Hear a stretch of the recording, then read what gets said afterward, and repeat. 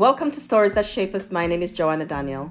Stories That Shape Us is a daily podcast where I share my perspective on how different experiences influence our view of self, how we interact with others, and how we show up in the world. Hello, friends, and welcome to the Stories That Shape Us podcast. I'm Joanna Daniel.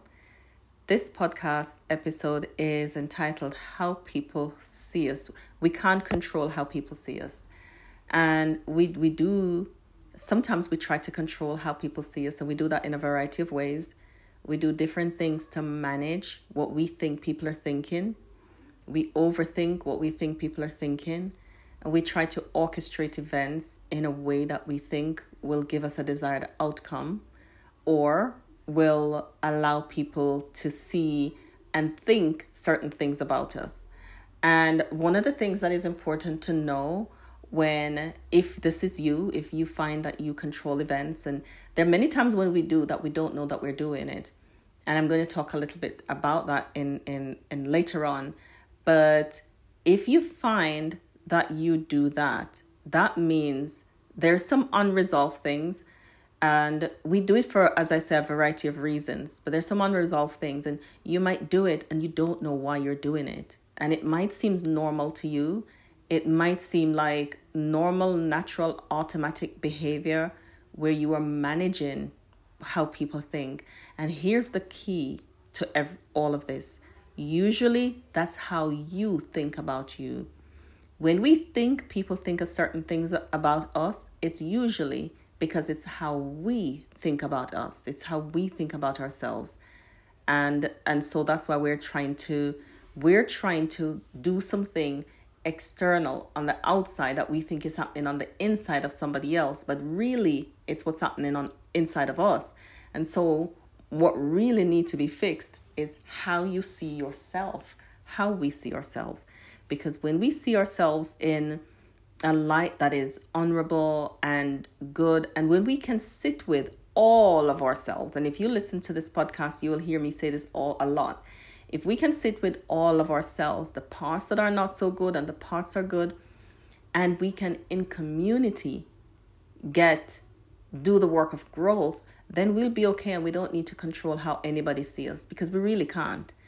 So it's a myth. It's a destination that we'll never arrive at. And it's a journey that is full of hazards. We can't control how people see us. But here's some of the ways that we try. We try by not sharing ourselves with anyone. We don't have anybody that is really close to us. I never forgot the woman I interviewed some years ago who said that she had a friend, and for 20 years that friend didn't know this fundamental thing about her that really wasn't a secret, but she just didn't share it.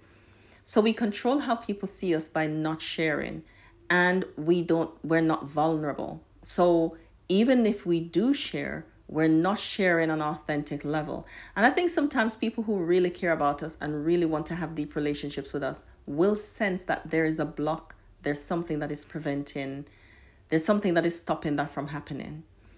Also, we try to control how people see us by being closed. And it stops us from growing. And it's the same thing as not sharing, because we don't want people to feel, sometimes we don't want people to feel sorry for us.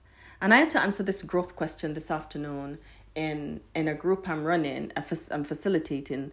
Like, what is the thing that stops you from allowing people around you to become close to you, or from accepting support, something like that. And it was feeling, I don't want people to feel sorry for me. And sometimes that stops us from, and what does that mean even?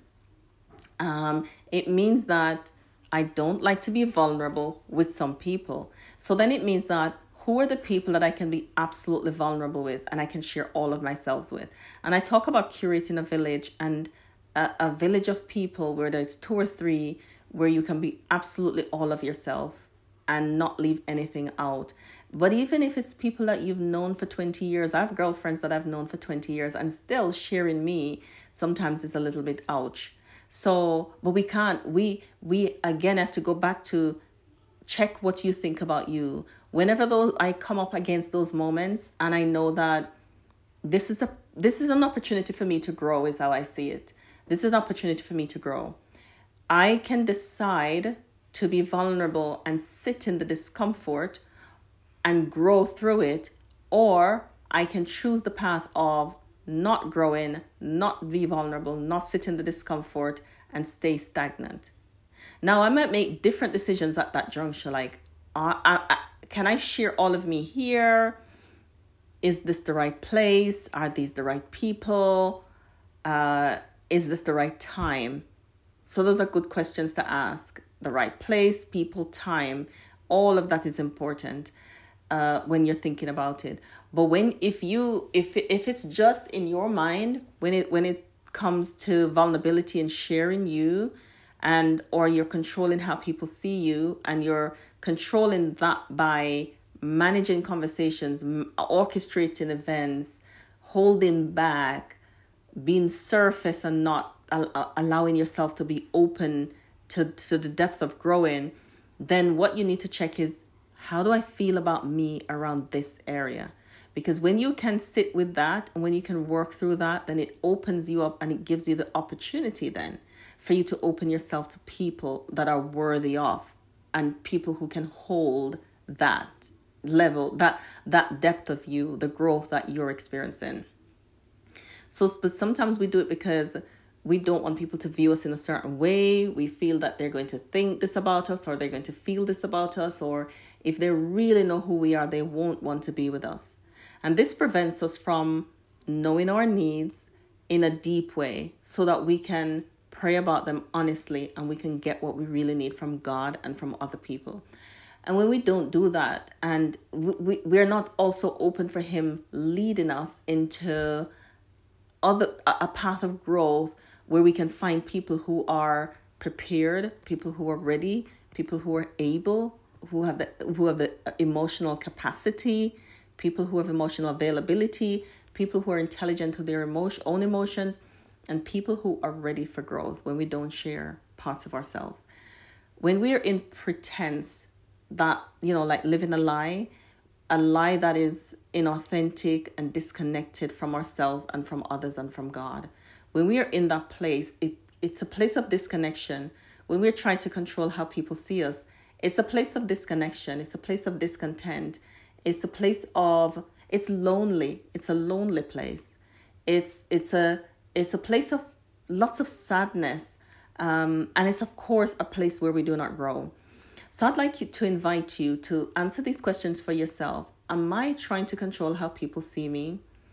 And why do I do that? Where do I do that? When do I do that? So those are questions to ask. And this is of course not about, we can't open all of ourselves to everybody. Not everybody would deserve that, can manage that, have earned that level of trust and vulnerability, and that has to be earned, and not everybody has earned that. So think about for yourself, who has earned it, when can I do it, how will I do it, why don't I do it? And maybe then that will open you up to start looking at people around you to see if you are ready for growth, if you are ready for change in your life, if you are ready to live in life from a different place, a more deeper, richer, expansive, fulfilling place, then really these are really good questions to start to sit with and to ask yourself. Answer the questions in your journal, or ring up your friend and listen to this episode with them, so you can answer these questions, so you can begin to do that work of growth.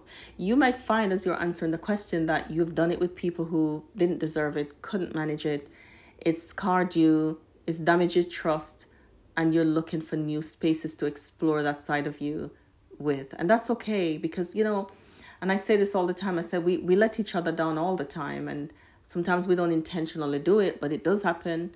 And if you've been let down and you're in that space where you are working through that, then I hope that you'll find the kind of community that will be able to hold you and be able to do this work of growth with you. Thank you for joining me in this episode of Stories That Shape Us. I hope you'll join me on the next story.